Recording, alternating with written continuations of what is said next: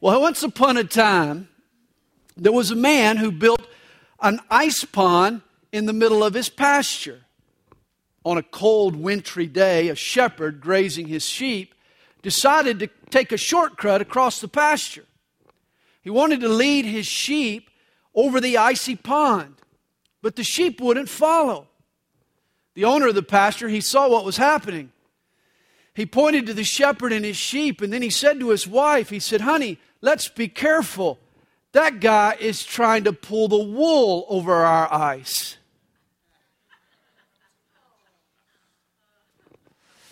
You know what kind of joke that was, don't you? That was a bad joke. Last week, we talked about shepherds. This week, we'll talk about sheep. In chapter 5, verse 2, Peter calls the church the flock of God. As followers of Jesus, we are all sheep in God's pasture. And God has set shepherds or pastors over the sheep. God's flock is made up of both sheep and shepherds. The sheep need good shepherds, but the shepherds, they need good sheep. Last week we learned how to spot a good shepherd. Don't let anyone pull the wool over your eyes. A faithful shepherd serves willingly. He feeds the sheep. He doesn't beat the sheep.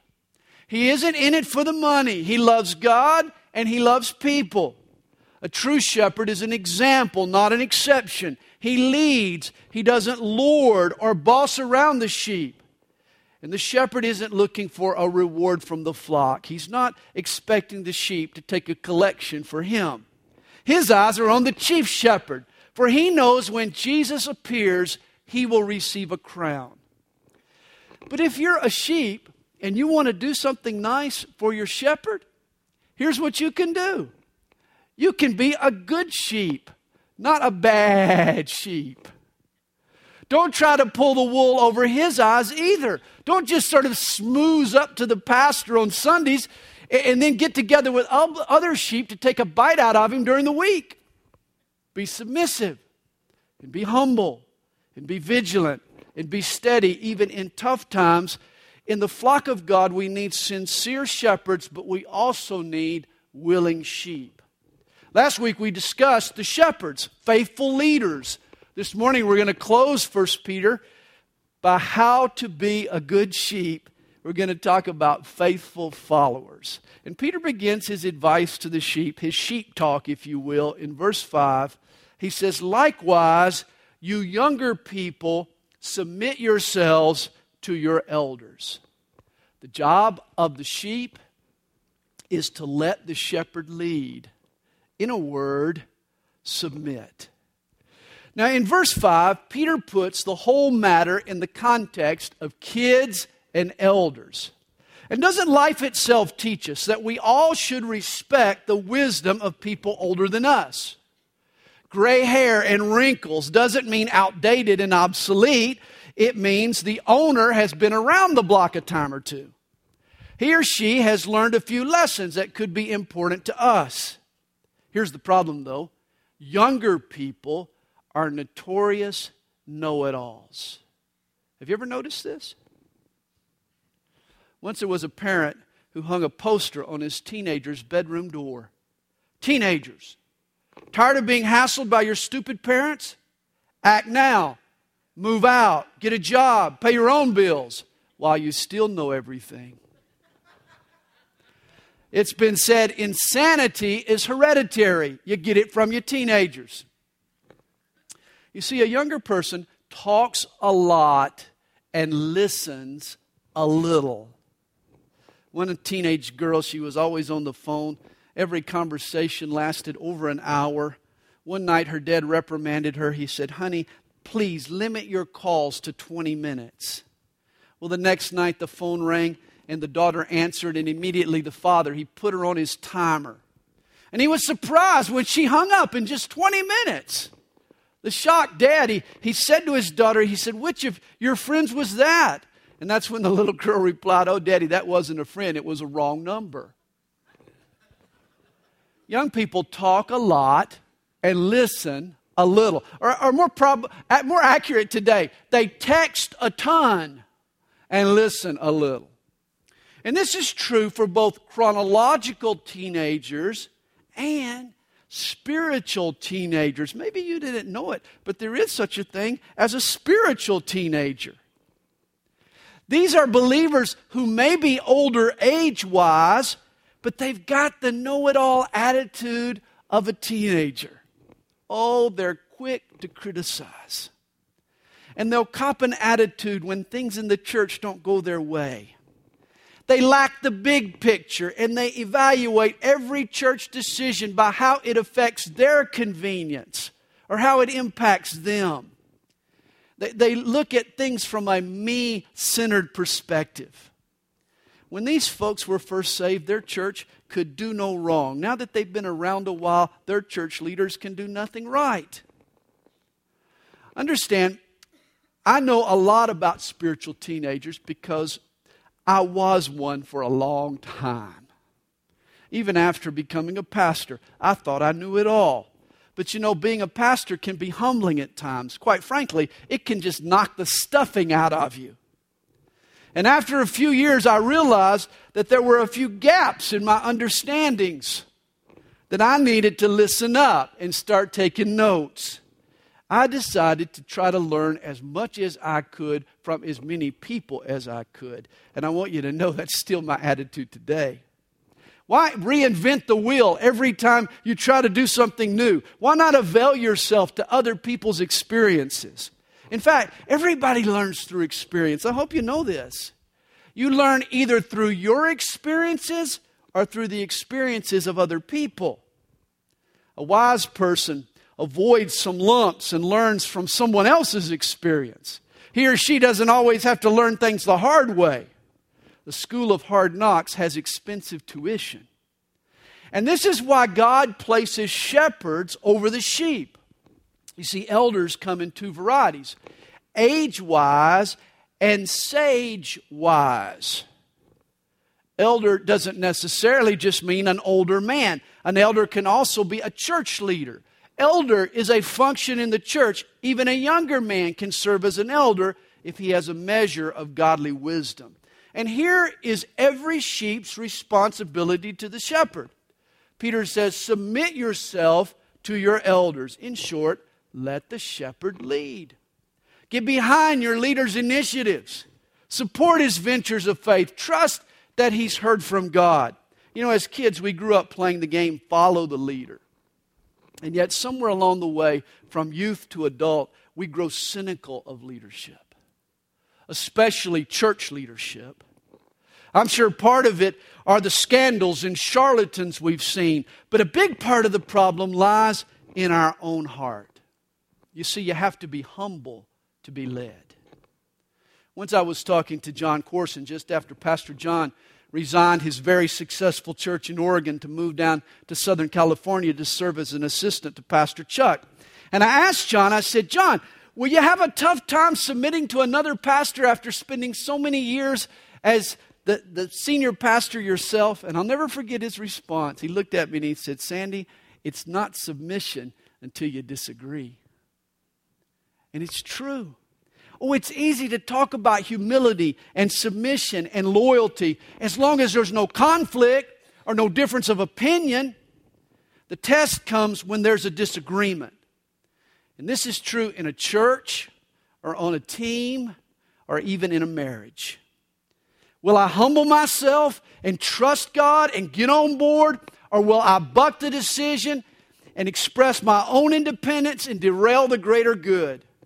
Well, Peter knows what we ought to do. He says, younger people, submit yourselves to your elders. And then he says, yes, all of you be submissive to one another and be clothed with humility. Now, younger folks need to submit to the gray hairs and the church leaders. But elders should also submit to the people under them at times. You see, if you're an older person, don't just sit back and expect the younger folks to bow to your whims. The older set should want to cater to the younger tastes. You know, I hate to say it, but in the church, I see more of this unbending, me-first teenager mindset among older folks than I do among younger members. Older people can get stuck in their routine. They like it their way. They resist change. And their refusal to submit can hinder a church's growth. I believe that every church should be deliberate about reaching younger people. Hey guys, they are the lifeblood of the church. You need to always remember, the Church of Jesus Christ is always one generation from extinction. That's why it's imperative we pass on our faith. Chances are in 30 years I'll be pushing up daisies. That's why I need to be cultivating a few replacements to carry on God's work in our church. I hope you know not everything we've done over the years has been a style I liked. I'm getting older and my tastes are not always cutting edge. But I know the bigger picture, and I'm willing to be flexible to reach people. Humility understands it's not just about me. There's more at stake. Well, sheep need to submit to shepherds, and at times, spiritual shepherds need to submit to their sheep. We all need to humble and be submissive to one another. We have different roles, but not one of us is greater than any other. I want you to know, my door is always open to your feedback or even your rebuke. Hey, I don't live in an ivory tower. Not hardly. I'm not very untouchable. Leave me a message and I'll call you. Send me an email and I'll reply. Hang around on Sunday nights even after the study and we'll just sit down and talk. I care about your thoughts. I hope you can learn from me, and I know that I can also learn from you. Peter goes on to encourage us, be clothed with humility. And then he tells us why.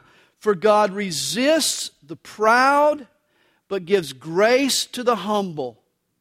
And understand this word resist, it means oppose. God opposes the proud, Peter warns us. It's not just that He works around them, He is outright against the proud person. If you're a little puffed up or if you're stuck on yourself, don't be surprised when you line up for life and look across the scrimmage line, you see God on the other side of the ball growling at you. Yo, I don't want that to happen. I want to be on God's team, not the other team. No one fights with God and wins. Hey, God resists the proud. He opposes them. He is against them. On God's team, the color is humility. And here Peter passes out the uniforms. He hands us our jersey. If we want to play for God, be clothed with humility. You see, here's your choice. Humility or humiliation. You can humble yourself or God will humble you. In Matthew 23, verse 12, Jesus put it, whoever exalts himself will be humbled, and he who humbles himself will be exalted. In high school, I was one more stuck-up, self-righteous, prideful jerk. And I can remember the numerous times that God tried to humble me. When I played basketball, I always liked to show off the fact that I was a starter on the team. And so during layups, I would come out and I would head to the bench and I'd take my warm-up pants off first, just so everybody would know I was a starter. I'll never forget one game going to the bench, ripping off my warm-up pants, only to discover that I had forgotten to put my gym shorts on underneath. And there I was, standing in front of the crowd in nothing but my jockeys. I was humiliated. I was embarrassed. I was slam dunked. Scored 2 points the whole night. And over, I can look back, God trying to get my attention. You know, his attempts became more serious and less humorous. Like a wild colt, God had to break my stubbornness. But he was faithful. And after battering up my dreams and letting me run off people that I loved and letting me make a mess of my life, I finally broke. I'll never forget it. It was springtime, 1980. I was driving down Five Forks Road when I pulled off into a gravel parking lot. And I can remember kneeling down at a concrete picnic table and surrendering what was left of my life to Jesus. There were no sparks, there were no fireworks, but I experienced the blessing of brokenness, and I have never been the same person since. I only wish that I hadn't been so stubborn. I could have spared myself a lot of pain.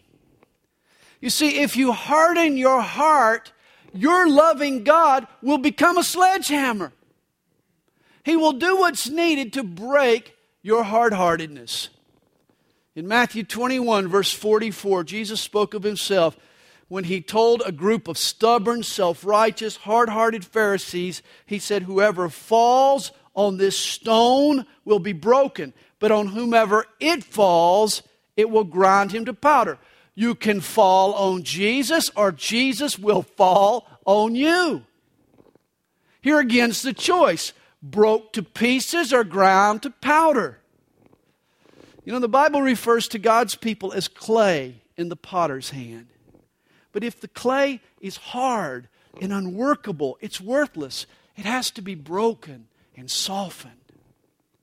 You know, you've been praying to know God's will, but perhaps an unpleasant work needs to be done in you and on you first before you're ready for God's plan. Let me answer the question: broken to pieces or grinded to powder? Pieces are better than powder. It's been said Jesus can fix a broken heart if you give him all the pieces. Humble yourself before God. Don't make Jesus humble you. There may be nothing left when he's finished. Well, Peter says in verse 6, "Therefore humble yourselves under the mighty hand of God, that he may exalt you in due time." If you humble yourself under God's mighty hand, he'll see to it that you get exalted. Maybe not the next day or the next month or the next year, but in due time. You see, here's the key to humility: living in the shadow of God's mighty hand. Do you live in the shadow of God's mighty hand? You know, at high noon, when the heat is on and the sun is hot and the pressure of our circumstances is rising, the shadows all but disappear, don't they? You don't see many shadows at high noon. We forget about God's mighty hand, and we foolishly take matters into our own hands. But humility is remembering the hand above us, God's mighty hand. You see, if it's all about my hands and what they can hold and what they can do, I want to grab all that I can. I'll grab while the grabbing is good. But when I factor God's mighty hands into the equation, I can humble myself and I can rest and I can take a back seat and I can put others first and I can consider the bigger picture. I'm assured that God's hands are big enough and strong enough to get me what I need when I need it in due time. In the meantime, I can serve God's higher interests. Exaltation is in his hands, and that brings me peace. And this is why Peter tells us in verse 7, "Casting all your care upon him, for he cares for you." And here is the key to your happiness. And you know, some folks waste their whole life trying to find that key. Here's the key to your happiness: turn your worries over to God. You know, some people try to find happiness by eliminating troubles and worries, or even pretending that they're not real. According to Psychology Today magazine, in 2008, 4,000 books were published on the subject of obtaining happiness. 4,000 books. That's up from 50 in the year 2000. We're preoccupied with wanting to be happy. In a Newsweek article, Julie Baird, she commented that despite Oprah cheeriness and positive thinking and visualizing greatness and life coaches and prosperity theology, Americans as a whole are gloomier people. She concludes, "We're urging positivity while our circumstances are rotten." You see, here's the truth that our culture, even some Christians, have been conditioned to ignore. Just wishing your troubles away won't make them go away. Julie's article suggests mass delusion has taken over America. Remember, Peter was writing to people with real problems. Real people with real problems. And he doesn't write glibly. and tell his readers to just look on the sunny side. Oh no. It's hard to look on the sunny side when your property's being confiscated and you're being discriminated against in the workplace and you're being persecuted for righteousness and for Jesus' sake. No, Peter tells these battered believers that are reading his letter to own their cares, to own their problems, but then to cast them onto the God who cares for them. See, you need to take your cares and put them into the mighty hand of God under which you've bowed. And then keep putting them there. You know why? Because they have a way of crawling out and coming back. They're like a stray cat. Have you ever tried to get rid of a cat? Maybe this is a little too much for some of you to bear, but some people, this probably applies to some people out there somewhere. Have you ever tried to get rid of a cat? Put it in your car, drive it a long way away, kind of throw it off at the side of the road. I know it doesn't apply to everybody, but maybe some of you. And you kind of let it out, hoping you've gotten it too far away. You kind of gotten rid of the cat, and then you drive back, and a few hours later, look what's back on the porch, right back again. You can't get rid of a stray cat. You know why you can't get rid of a stray cat? That's because you fed it. And you've milked it. And you've nurtured that cat before you decided to let it go. That's why it comes back. And that's why your cares come back after you've given them over to God. You've got to stop feeding them. And stop milking them. And stop nurturing them. Live under the shadow of God's mighty hand, not in the light of what you've put into His hand. We've all got to learn to take our cares and turn them into prayers. Once a friend of mine gave me some great advice. He said, Sandy, always turn your cares over to God before you go to bed. He's going to be up all night anyway. And speaking of cats, Peter also had a problem with stray cats. He tells us in verse 8, be sober, be vigilant, because your adversary, the devil, walks about like a roaring cat or a lion, seeking whom he may devour. Reminds me of the female lion tamer. She was a drop-dead, beautiful blonde who just had a special way with animals. I mean, with the flick of the whip, she could make wild lions lay their head down in her lap and gently nuzzle up to her and cuddle up next to her. Once when her show was over, there was a heckler in the back. He shouted, "Oh, that's nothing. I can do that." And that's when the ringmaster, he challenged him. He said, "Okay, if you can do that, step into the ring." And the man answered back, "Sure, just get the lion out of there first." Hey, I can relate. When I get home, I like to cuddle up with my lion tamer. I've got a drop-dead, gorgeous blonde with whom I love to snuggle. But there's no snuggling and cuddling in my home until I get the lion out. And likewise, there's no peace in the church until we deal with this mangy lion. Satan is the roaring lion, seeking whom he may devour. And he roams into our homes and into our church, trying to wreak havoc and stop the snuggling. No, the devil hates snuggling. I'm convinced of this. Marital snuggling and Christian snuggling. This is why maintaining your happiness requires being sober and vigilant. This world is not a playground. It is a battleground, and we have an adversary who wants to do us harm. Satan distracts and he discourages. Jungle experts say that the roaring lion is not really the one you have to worry about anyway. He's just the decoy. You see, when innocent little Bambi comes strolling down the path, the roaring lion, he jumps out in front of the deer and he snarls and he growls and he makes these fierce noises.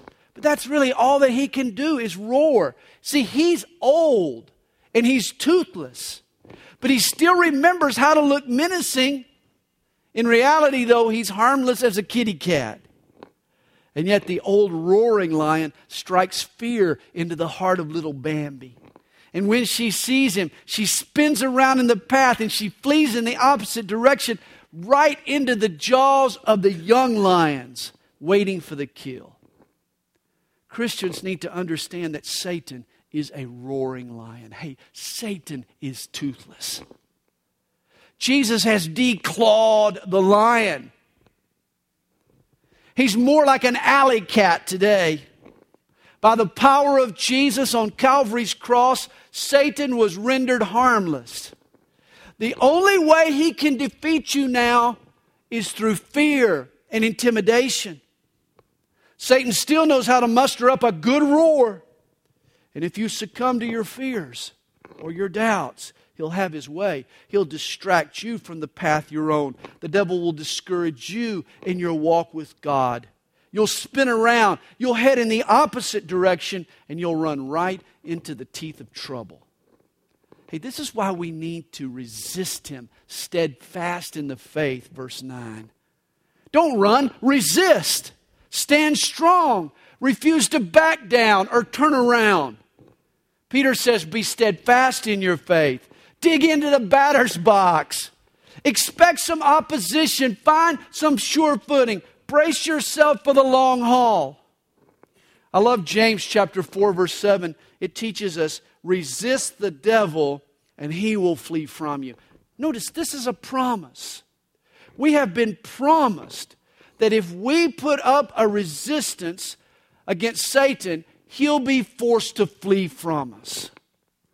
I love Ephesians 6. Paul describes the spiritual armor that God supplies each believer. It's our protection from the enemy. He talks about the belt of truth and the helmet of salvation and the sandals of peace and the sword of the Spirit and the breastplate of righteousness. God's protective armor covers almost every area of our body, our head, our chest, our feet, our guts, our legs. Every part of your anatomy is covered except the back. No armor for the back. And this is why if we tuck tail and retreat, we make ourselves vulnerable. Peter tells us, resist the devil. Don't flee. Resist the devil. Never, ever retreat. And then verse 9 adds, knowing that the same sufferings are experienced by your brotherhood in the world. Here's some great encouragement. You are not alone. Believers in all ages and in every culture have had to fight the same three enemies: the world, the flesh, and the devil. And victory has been obtained by them all. Similar prayers have been offered up in similar struggles as yours. And those who've prayed those prayers have received help and strength from God. And then Peter starts winding down his letter in verse 10. He says, but may the God of all grace, who called us to His eternal glory by Christ Jesus, after you have suffered for a while, perfect, establish, strengthen, and settle you. And notice the four ways that Peter prays for his readers. Here's how I pray for us. Perfect or complete. God, finish what you started in our lives. Establish, make us unmovable. God, end our shaky faith. Strengthen, Lord. Add muscle to our faith so we can do great works for you. And then settle us, Lord. Settle us, Lord. Help us to get comfortable in our new skin. As believers now, help us to embrace all that our identity in Christ involves. And God, help us look to our future. Do you see it? Do you see your future? I can see your ultimate end. And it's not a foreclosure or a layoff or a downsizing or a sickness or a spate of trouble. In Christ Jesus, God has called you and I and all true believers to join in His eternal glory. That means heaven and new bodies and new capacities and new environments and new appetites. It means the breath of God and the likeness of God finally, and the love of God and the pleasures of God and the glory of this word glory. The word glory means heaviness. And one day, all the blessings that God's mighty hand can hold will be yours. You are destined for His eternal glory. But when? Our concern is always when, isn't it? When are we going to get there, Mommy? When are we going to get there, Daddy? We want to know right now. And yet Peter says after, he tells us when, after you have suffered a while. Notice, just a while. For compared to God's eternal glory, our remaining suffering is just a short while. And yet you say, wait a minute, Sandy. Man, a bankruptcy is going to scar my record for 7 years. My baby will have to live with this the rest of his life. This sickness can never be cured. How can you say the time remaining is a little while? Hey, your hardship may not be a little while on any earthly timeline, but compared to eternity, whatever suffering is required lasts just a little while.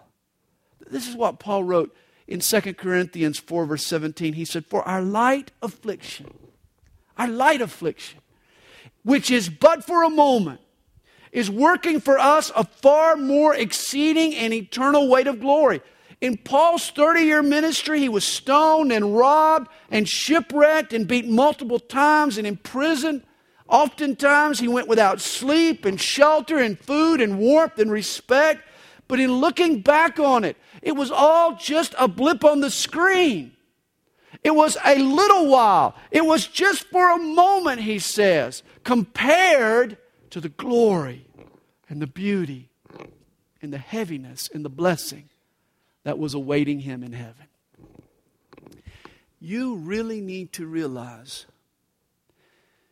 that your first few seconds in heaven are going to be so grand and so glorious and so far beyond what you could dare imagine or possibly describe that it will more than make up for 10 lifetimes of suffering and persecution.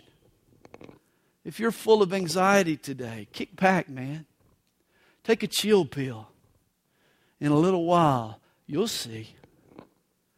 Now, Peter closes with a few personal remarks, which means Peter was a pastor with pals. He had some friends, and he cared about his friends so much so that he uses up a little sacred space here, a little of the sacred text to give them a mention. He writes in verse 12, by Silvanus, or Silas, our faithful brother as I consider him, I have written to you briefly, exhorting and testifying that this is the true grace of God in which you stand. Notice Silas was also Paul's friend. He was Paul's traveling companion on his last 2 missionary journeys. But here he's with Peter, and apparently he was Peter's stenographer. He was the one who penned the letter as Peter dictated it to him. This letter was, quote, by Silvanus. Verse 13, she who is in Babylon, elect together with you, greets you. It's possible Peter wrote this letter from the literal city of Babylon, and yet there's no record or tradition that ever says Peter traveled that far east. A better interpretation would be to take his reference as spiritual Babylon. For Rome, a city that Peter did visit, became a later capital of Babylonian paganism. Thus, she who is in Babylon would be the church at Rome. And then Peter writes, the church greets you, and so does Mark, my son. Peter had the same mentoring relationship with Mark that Paul had with Timothy. John Mark was Peter's protege. He was Peter's son in the faith. Isn't it interesting that Peter was an elder who was cultivating younger people to replace him? The early church fathers, Irenaeus and Eusebius, tell us that Mark's gospel was actually the reflections of Peter that were recorded by Mark. And then the letter closes. Greet one another with a kiss of love. Not a kiss of lust, but a kiss of love. 4 times in the New Testament we're told, greet one another with a holy kiss. And you can tell the difference in kisses, can't you? A holy kiss is pure. It's compassionate, not passionate. It's caring, not craving. And a holy kisser doesn't just target the cute girls, but everybody. This is one commandment we don't often obey. Greet each other with a holy kiss. You know, of course, customs differ over time, and they differ from culture to culture. In the Middle East today, you'll find men pecking each other on the cheek. That's kind of a custom there. Any of you guys kiss me on the cheek, I'm probably going to pop you in the nose. I'll take a handshake from the dudes. But here's the point I think Peter's making. In the New Testament church, it wasn't just enough to say you loved one another. You needed to express it in a tangible way. In America, we aren't that expressive. Christians particularly, you know, they think they're going out of the way to shake hands and hug. Oh my, that's over the top. We save hugs for weddings and funerals. But I think if Peter were among us today, he'd expect more. Maybe a high five. Maybe a fist pump. Maybe even a chest slap. Something like that. At the very least, a hearty handshake. Well, Peter signs off. He says, peace to you all who are in Christ Jesus. Amen. And here's 1 Peter in a nutshell. Don't let Satan pull the wool over your eyes. When the fiery trial comes, and trust me it will, don't think some strange thing has happened to you. Remember, life is a test. It's only a test. May you pass all of your tests with flying colors.